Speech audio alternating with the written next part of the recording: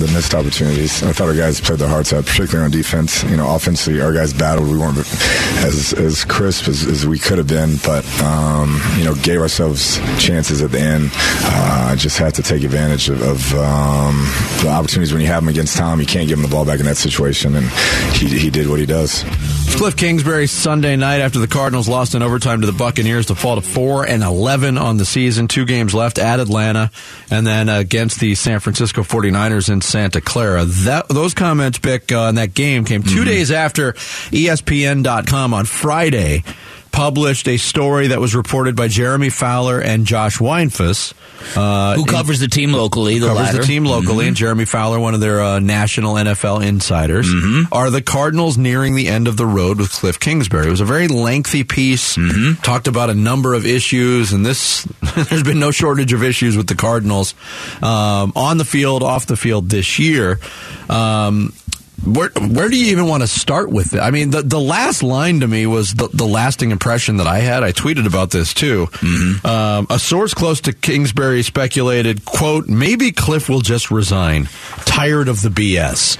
Yeah. I don't think that would happen, but if it's that bad, I'm still bracing myself for the Cardinals to give Cliff Kingsbury another year.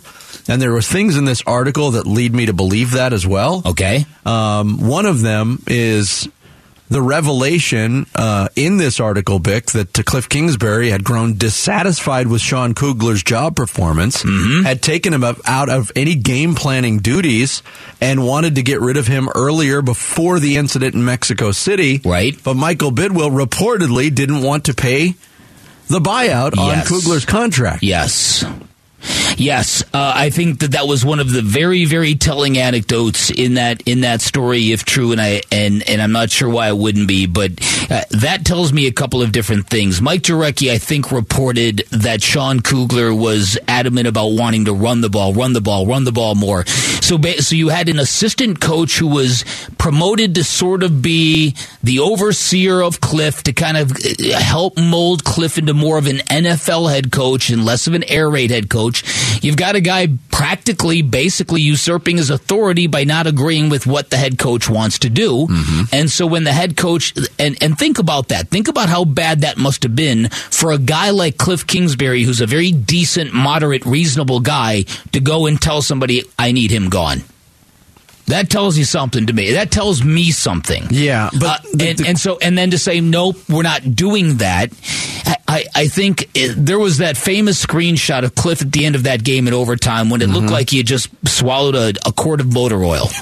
Right? He just looked that sick to his stomach. Eyes were barely even open. His eyes were barely open. You could see everything just kind of hit him in the face at the end of that game, that he was not going to get a home victory on the way out. There was going to be no reprieve from all the bad headlines and all that kind of stuff. When you step back and you kind of look at the mold here, part of the reason why I say the fundamental issue here is beyond Cliff Kingsbury. It's the weird organizational structure. It's this bizarre hierarchy that is passed for a football franchise this year. Yes. And it's been revealed. And so when you've got a head coach who's been stripped of all authority, a head coach who didn't hire his own assistants, a head coach who's not even running the offense he was hired to run, and now he's coming to the owner and saying, listen, I've got a problem with this guy. Nope, we're not letting him go. We need him. He's the guy that oversees you. It's not good, man. I mean, it's and again, Cliff's had any number of times to kind of create his own identity here, and he's been far too obliging. He's been far too willing to let others hire his coaches. He's been far too willing to do it their way. But the terminology used from multiple Cardinal sources that Bidwill did not want to pay Kugler's contract buyout.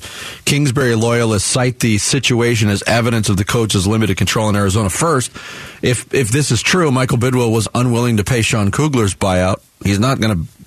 We have to assume Cliff Kingsbury's buyout would be much more weighty in terms of money paid due with 5 years left on a contract than Kugler was owed. But the quote that followed that from a source close to Kingsbury, quote, he knows that it's not a situation that lends itself to him being happy and successful and at his best for the organization, which he wants to be. They won't let him. They won't let him be great. Yeah, I thought that was kind of laughable. But the idea that Michael Bidwill was too cheap and didn't want to pay the buyout, that's reported. That's not necessarily true. That might have been the reason, but it also might have been, no, we need him here to safeguard you. Mm-hmm. Because he's, that's kind of what he's been. True. There was a time not that long ago, a couple years ago, when the Cardinals got off that 7-0 start, people were, thank goodness for Sean Kugler bringing a more physical, run-oriented approach to this offense. Because it needs it. Because that air raid stuff isn't going to work. Look, I've said for a while, Cliff has kind of given off the air of a guy that just would rather not be here.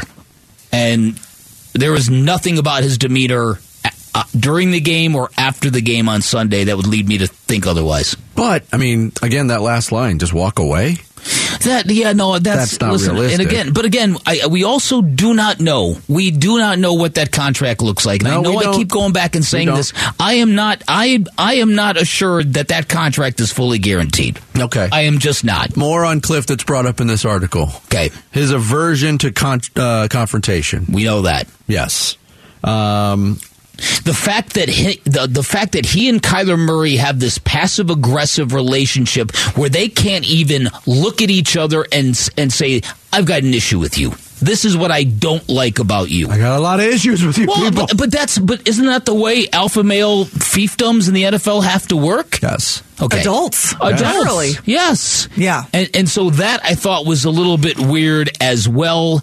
There was a lot of weirdness in that, but that struck me as well that these two guys don't even communicate, and at some point in time, that's a big issue.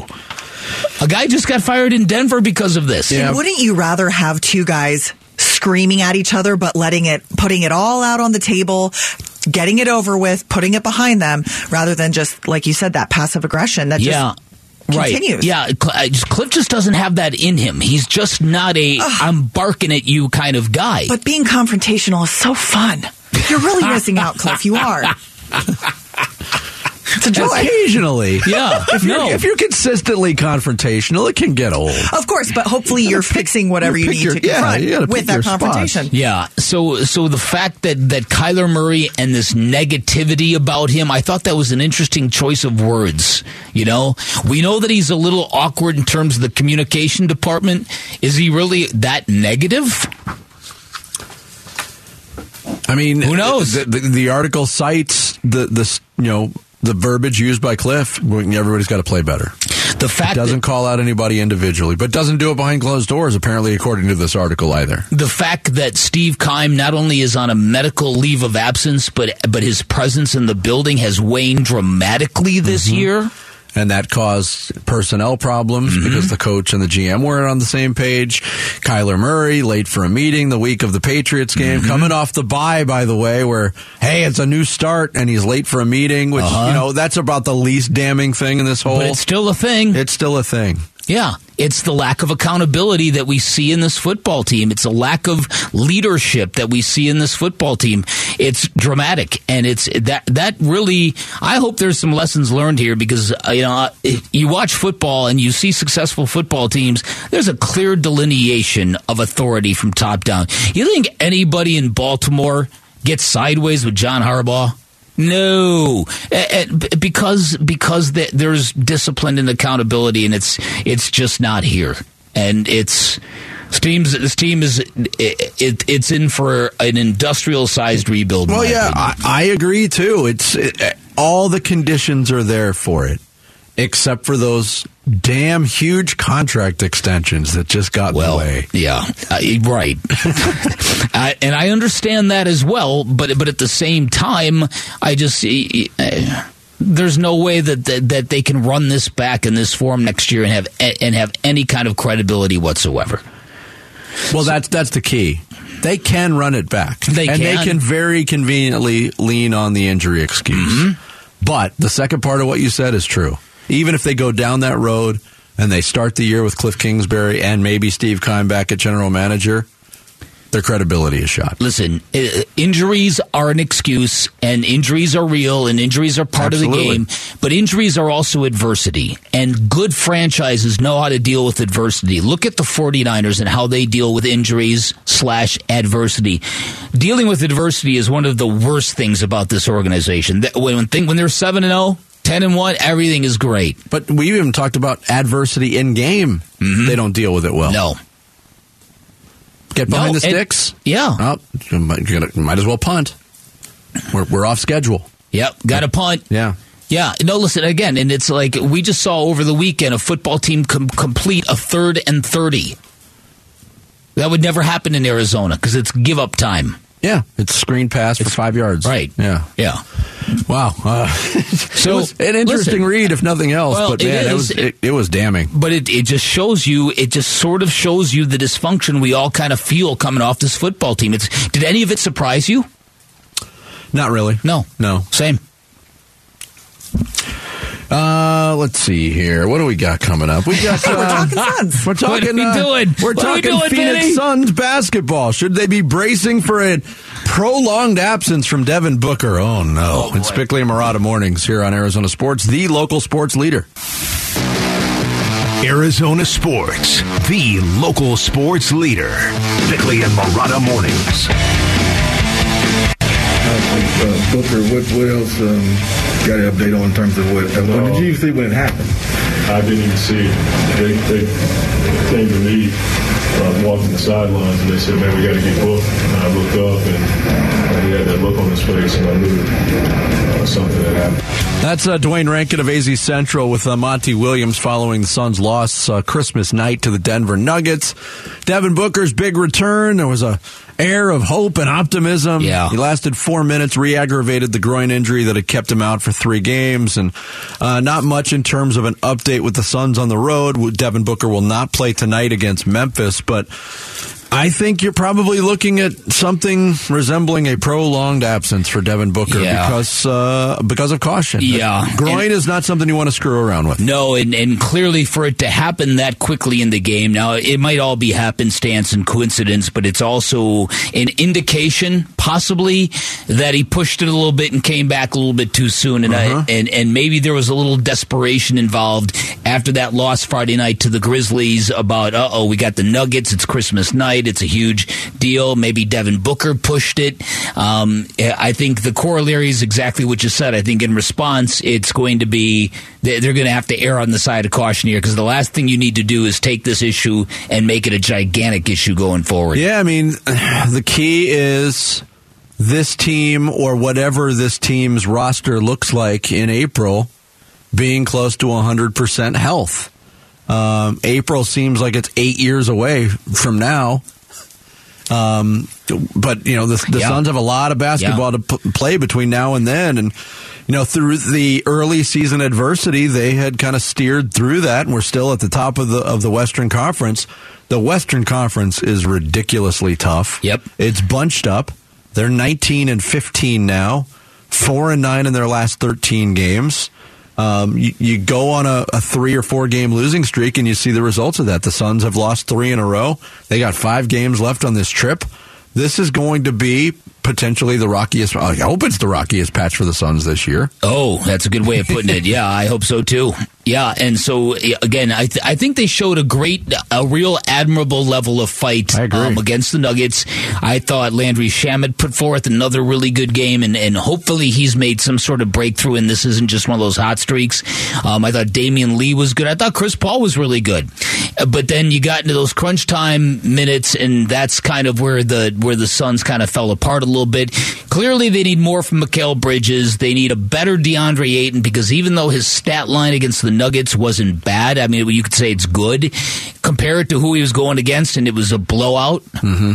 And not that he has to be better than Nikola Jokic, who's a 2-time MVP, but you got to balance those numbers out a little bit. So yeah, and this is just going to kind of test the will of everything here in terms of what this basketball team is and when they can make a trade and all that kind of stuff. So this is fascinating to me because, like I said, I think there's a bigger story looming here, and I think that you've got a new owner in Matt Ishbia who's coming into this basketball team, and he's coming in at a time when things aren't the greatest, and he's coming in at a time when there's been some drama attached to this year's team from last year. I don't know how he's going to interpret all this, and this is going to be interesting to see how this all kind of plays out. Yeah, but every day that passes, we get closer to that January 15th date. Do the Suns want to do something drastic at that point? Then you got the looming trade deadline in early February. February 9th is when the trade deadline hits. The Suns need to do something roster-wise between now and the deadline. And I'll go back to 2 games ago. Tonight's opponent is the Memphis Grizzlies. They were here on Friday night, and don't let the score fool you. It was only a 25-point victory. It was far worse than that. Yeah, it was. It was one of those losses, Bick, that I think are occurring way too often for the Suns team right now, where they're not competitive from the jump, but it also illuminates all the issues and ingredients that they're missing in this roster. Yeah. And maybe that's an overreaction because it was so one-sided. I don't think so. But Memphis is really tough, and when they're playing their game, you saw it. And they've got attitude. They've got agitators. I mean, that was a 25-point win without John Morant doing much. I know. Desmond Bane's first game back. I walked away from that game thinking, okay, here's the thing that the Suns, here's what's on the Suns shopping list before the deadline. They lack size. They lack rebounding. They lack proven scorers. They lack. It's a long list. They lack consistent 3-point shooting and shot making. They lack athleticism. I mean, there's a lot of things that were really illuminated in that game. This is what I'm talking about. When the new owner comes in and goes, okay, I've been hearing all these great things about my executive of the year. Why do we have all these needs? That's why I think this is going to be a real interesting time for everybody. So I look at this and I think you're exactly right. This is what is the most discouraging of it all. Is that game against Memphis, the game against the Celtics, the last game against Dallas. There's just a complete disdain for the Suns from a physical standpoint. And these teams are coming in and just pushing the Suns around. That game against the Grizzlies had as many offensive rebounds in the first quarter as the Suns had rebounds. Mm-hmm. And that's a sign of a team that isn't really kind of respecting you. No, they came in and they were rude guests, and they got away with it. And so you're talking now. You've got 9 of the next 11 games are on the road. Mm-hmm. Yeah, this is so tough. And then you get back, and then you got the Brooklyn Nets on the 19th, and we've speculated on that date. Well, guess what? That means nothing. The Brooklyn Nets now have won 9 straight games. Yeah. Kevin Durant's he's going nowhere. I know. Those rumors are dead. So it seems to be Kyle Kuzma or a bust at this time, right? It does, and But what are you going to have to do? What are you going to have to give up to get Kyle Kuzma? Well, that's what I get frustrated with Suns. A portion of the Suns fan base is that, wow, imagine Kuzma on a team with Ayton and Booker and Chris Paul and Cam Johnson and Mikal Bridges. They're not trading Jay Crowder 1 for 1. Right. You got to give up something to get something. That's what I'm saying here. So what goes along with the Jay Crowder piece, and also the report over the weekend that was also alarming is that GMs now are turned off by Jay Crowder. So this is a plan that was also hatched by the Phoenix Suns, and so this asset is either really diminishing or that's a front from teams that are trying to catch the Suns in a deficit situation. I don't understand the stance from either party in this standoff. No, I don't understand. Neither do I. Jay Crowder's been very hush-hush about everything other than his work ethic, which, collecting checks while he's away. Loud and clear. Doesn't take a whole lot of work ethic, but he even responded to that report that was out there. He did. Drag my name through the mud and I'll come out smelling like a rose. Yeah, and I'm like, okay. You're dragging your name through the mud. That's exactly right. Yeah, man. What I think, too, Bick, in closing this segment before we move on, is that the strength that the Suns have had, in the year they went to the finals, and last year and winning 64 games, and it's being challenged now. the strength, the advantage that they had over every other team was the culture, the togetherness. Yes. That culture and togetherness and Jay Crowder is a big part of it. Mm-hmm. Jay Crowder has affected that culture. Let's make no mistake about it. Mm-hmm. It's not as strong as it once was. No, you're exactly right. And you pile on injuries on top of that. And now Landry Shamet, who probably had his best stretch as a Phoenix Sun, now he's on the shelf with an Achilles injury. Mm-hmm. He was averaging 22 points a game over the last 4 games and shooting 44% from three-point range. Now he's on the shelf. Yeah, and listen, and that 3-point shot that he missed right before at the end of that, near the end of that Nuggets game, he was right on top of that one. So I mean, he is locked in right now, or was locked in. Yeah. It seems like every time the Suns get a player who's starting to excel offensively, Cam Johnson, Cam Payne, Landry Shamet, they go on the shelf. Ugh. Life in the NBA in 2022. Coming up next, Sarah Cazell will get us caught up on the big stories of the day with the Rush Hour reboot. It's Bickley&Marotta mornings here on Arizona Sports, the local sports leader. Arizona Sports, the local sports leader. Bickley&Marotta mornings. Rush Hour Reboot. Rush Hour Reboot. Getting you up to speed on everything happening in sports this morning. Brought to you by Brooklyn Bedding. Arizona built for America's dreams. Everyone, welcome into the Rush Hour Reboot here on Bickley&Marotta mornings on Arizona Sports, the local sports leader. Our first show back since the holiday weekend. Guys, how was it? It was real. It was good. Yeah. Listen, I had to work Christmas night. That was, like I told Vinny, it was a perfectly wretched way to end a beautiful Christmas day. And you're just making noises over there, Vince. He's got his youngest son is trapped in Arkansas. Arkansas, of all places. My goodness. We're taking you through the top stories of the day. I'm Sarah Cazell. I'm Sarah Cazell with Dan Bickley. Hey. With Vince Marotta. I say bah. Humbug. And Lauren Koval, who is still on the controls in place of Jarrett Carlin. Hi, Lauren. How smooth it's still going. Hello, everybody. Have we fired Jarrett yet? Yes, let's you start available there, tomorrow? Yeah. Yes. There's a scathing article coming out today on ArizonaSports.com about the inner workings of the Bickley&Marotta show that will shock you. They won't let Jarrett be great. Yeah, we're all just holding Jarrett back. We keep asking for him to be great. And it ends with the line, maybe Jarrett will just walk away. I'm tired of the BS. We do miss Jarrett Carlin. That's funny. But of course, the show is always more fun when he is here. All right, let's get into the top stories of the day, starting with, unfortunately, the Arizona Cardinals, that wretched game that you mentioned, Dan Bickley, and they lost to the Tampa Bay Buccaneers in overtime on Christmas night, 19-16. The Cardinals held a 10-point lead with about 8 minutes left in the game, but they allowed Tampa Bay to score a touchdown and then a field goal that tied it up, forced OT, and then the Bucs took it in overtime. So the Cardinals now have lost 7 of their last 8 games and finished the year with just 1 win at home. 1 win at home, my goodness. Oh, yeah. Here's Cliff Kingsbury, who joined Wolf and Luke by phone yesterday. He said the game was full of missed opportunities. Yeah, just some missed opportunities. I felt like, we let that swing pass get out for 44 yards, which is a huge play in the ball game. We talked all week, big plays was something they'd been struggling at. If we could keep those under control, we'd have a chance to win the game. And then us, obviously, on that 3rd and 1, not being able to execute the pitch and turning the ball over, we had a chance to drive down and take some time off and hopefully put the game away. Those were 2 huge plays, and they made them and we didn't. All right, here is Trace McSorley as well on how he thought his first NFL start went. Okay, good and bad. I think obviously number one thing is we didn't win the game, so that's what's going to linger and that's what's going to hurt the most. But there was some positives to come out of it, some things we got to get cleaned up, and a lot of that will start with me coming in this week. He said there were some positives to come out of the game. Did you see any positives to come out of the game, whether with Trace McSorley or elsewhere?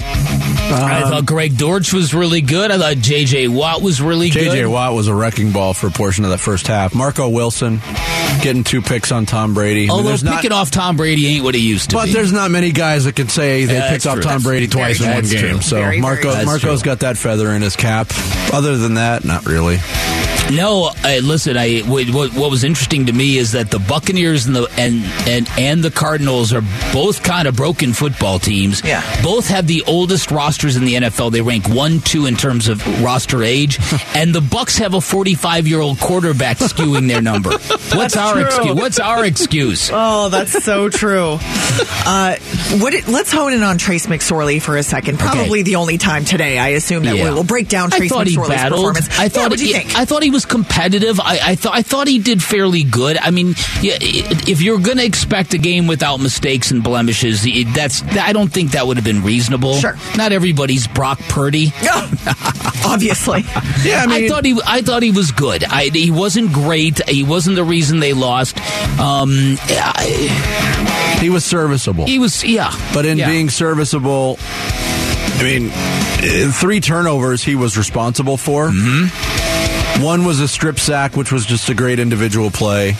One was the doomed pitch play, which I don't pin on him. Nope. I pin on the play caller. And then the last one was a Hail Mary at the end of regulation, which got picked. So. And why didn't they just attempt a 68, 69-yard field goal in that time? I don't know. Okay. What do you have to lose? I don't know. Yeah. I don't know because dude made one from 56 earlier in the day that would have been good from 65, 66. Yeah. So whatever. Yeah.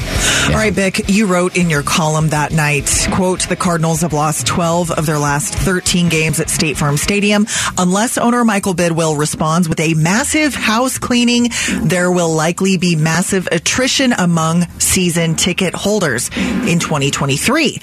Sick of watching their team lose at home." Mm-hmm. Do you think that the threat of the Cardinals losing well-paying customers, would be enough for Michael Bidwill to clean house, as you indicate? Is your gut feeling that will be enough? Or would be enough? I don't know if it would be enough. I think it's an amalgamation of issues, and I think it's one of the issues at the forefront is their utter inability to perform well and reward home fans and win home games. That's a sign of a very sick franchise, and so it's funny because after I wrote that, I heard from some Cardinal fans afterwards who said, "Oh no, we're still going to buy our tickets. We're just selling every game." So I'm like, okay, great. That's even worse. Attrition. Yeah, that is attrition. And it's not like the old days, Sarah, where they played in Sun Devil Stadium, they put a wretched product on the field, and people just didn't show up, right? Because opposing fans didn't want to go watch games at Sun Devil Stadium either, right. I mean, Bick hit on the key. The seats are still going to be filled. Just not in red and black and white, But that money spends the same. Right, yeah. Hey, and if you can make some dough off of it, especially this time, around these economic times, why not? All right, let's get to the ESPN report that was published on Friday that you guys touched on a couple of segments ago. Josh Weinfist, Jeremy Fowler, they published a long piece that gave an inside look at the current state of the Cardinals, and it is, as assumed by our listeners, our fans, it is not pretty. The report indicates that Cliff Kingsbury could step down or would consider stepping down because the situation there is not sustainable. A source told ESPN that Kingsbury has not received the resources he needs to win games. They won't let him get what he needs. They won't let him be great. Yes. That's a joke. That is a joke. Hasn't gotten the resource. That's a joke. They've done everything to give him toys. Everything. But 100%. The fact that came up as a possibility that he might walk away leads me to believe that contract may not be fully guaranteed. Yeah. Because if that contract's fully guaranteed, only an idiot would go, hey, you know what? I've had enough of this. I don't need just keep all those millions of dollars you owe me. Right. And the report also says, there are a lot of things to pull from that report, but it also says that the tension between Kingsbury and Kyler Murray, especially pre-injury to the quarterback, is very obvious to those around them, and that before the injury, Kyler's negativity was, quote, starting to get to people around the organization. Guys, let's assume that Cliff Kingsbury is back next season. He's not fired. He doesn't step away in the offseason. How do the Cardinals fix this reported dysfunction with the current cast of characters? Michael Bidwill, Steve Keim, Cliff Kingsbury, Kyler Murray. How do they fix it? Yeah.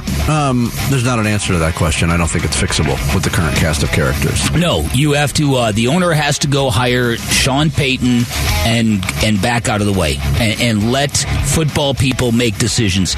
There's a lot of examples of this. When owners get too involved in the day-to-day, their football teams do not succeed. Look at what's going on in Indianapolis right now with Jim Irsay. Look at what's going on there.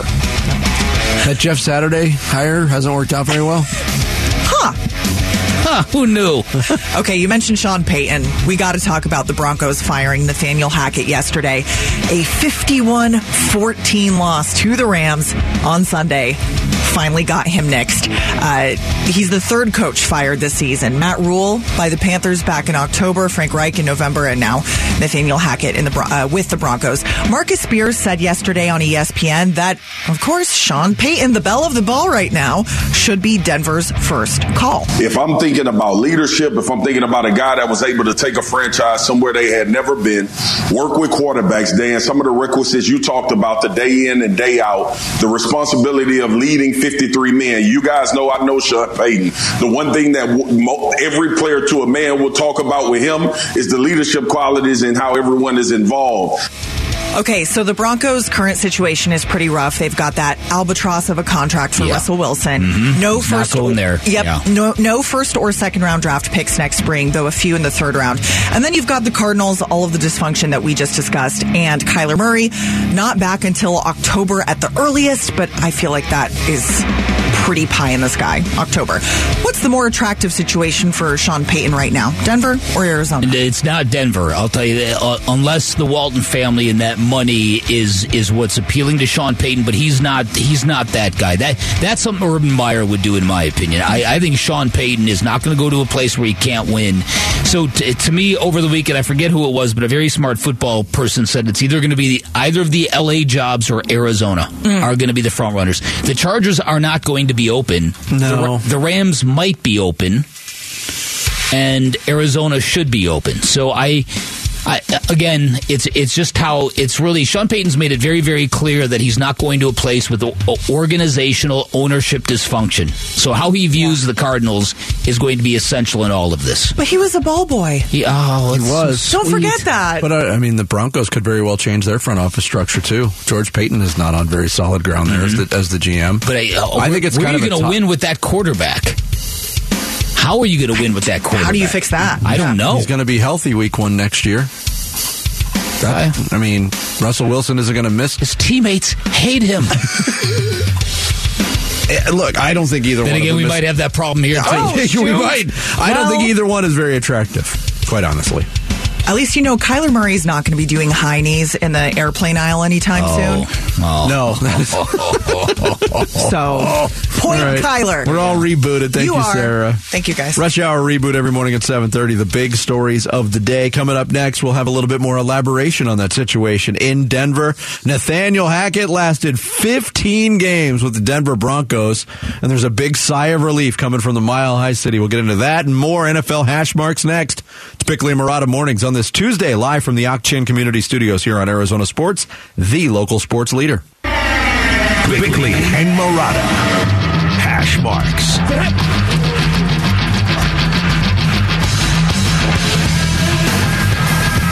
For a good portion of this NFL season, Vic, we were wondering, is Nathaniel Hackett going to make it out? And the answer is no. Nathaniel Hackett, after I didn't think the LA Rams were capable of scoring 51 points in a game. How about that? But they did it. They hung 51 on the Broncos at SoFi Stadium over the weekend, 51-14. And ownership in Denver was just like, enough is enough. And Nathaniel Hackett, it was a disaster from week 1 through week 15, and he doesn't make it all the way through the season. Unbelievable to me. First of all, as I've said before, a very smart football person, source of mine, told me directly Nathaniel Hackett and Russell Wilson, perfect for each other. They are going to blow up together in Denver. We're going to wreck this league. Right. Yeah, right out of the Johnny Manziel playbook.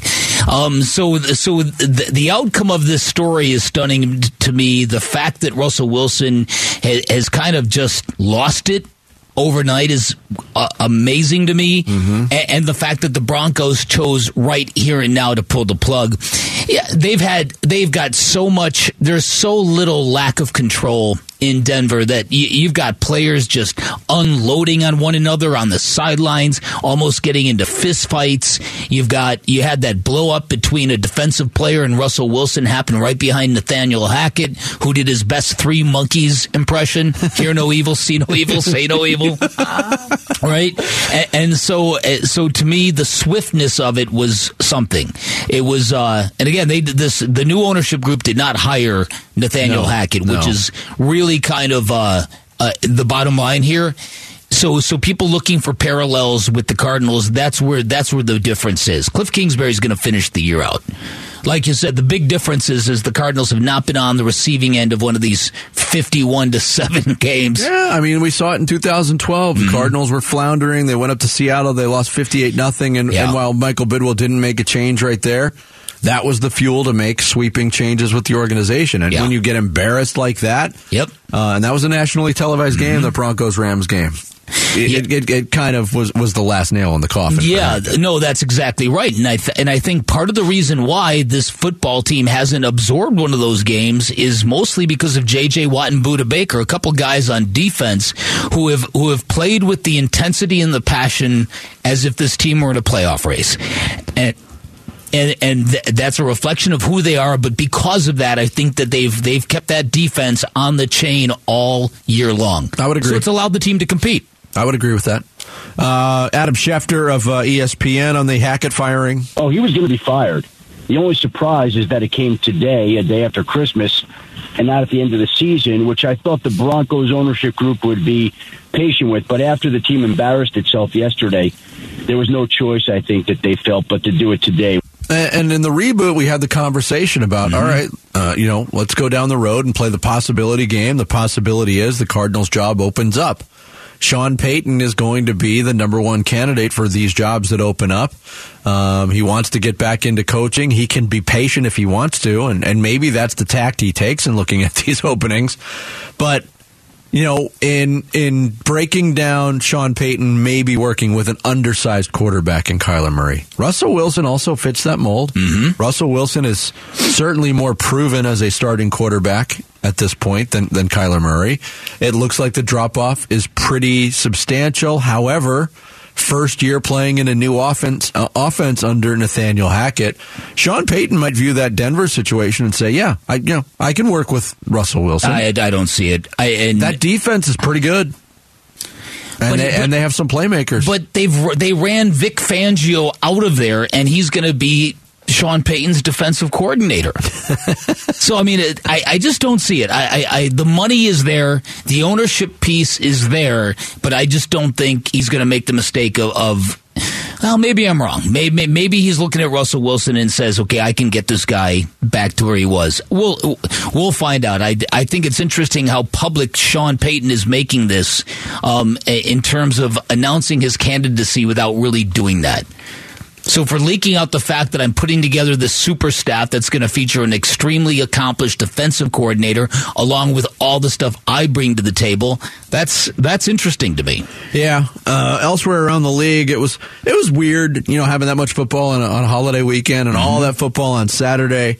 There was some intriguing things that happened. You had the Vikings getting another victory, 17 points in the fourth quarter to overtake the Giants, 27-24. The Minnesota Vikings, 12-3. Yet I still don't think. I think the list of people that's considering them a real Super Bowl threat is still very short. They're having one of those magical seasons, Vinny. They are pulling games out at the wire, left and right. They won on a 61-yard field goal this time, right?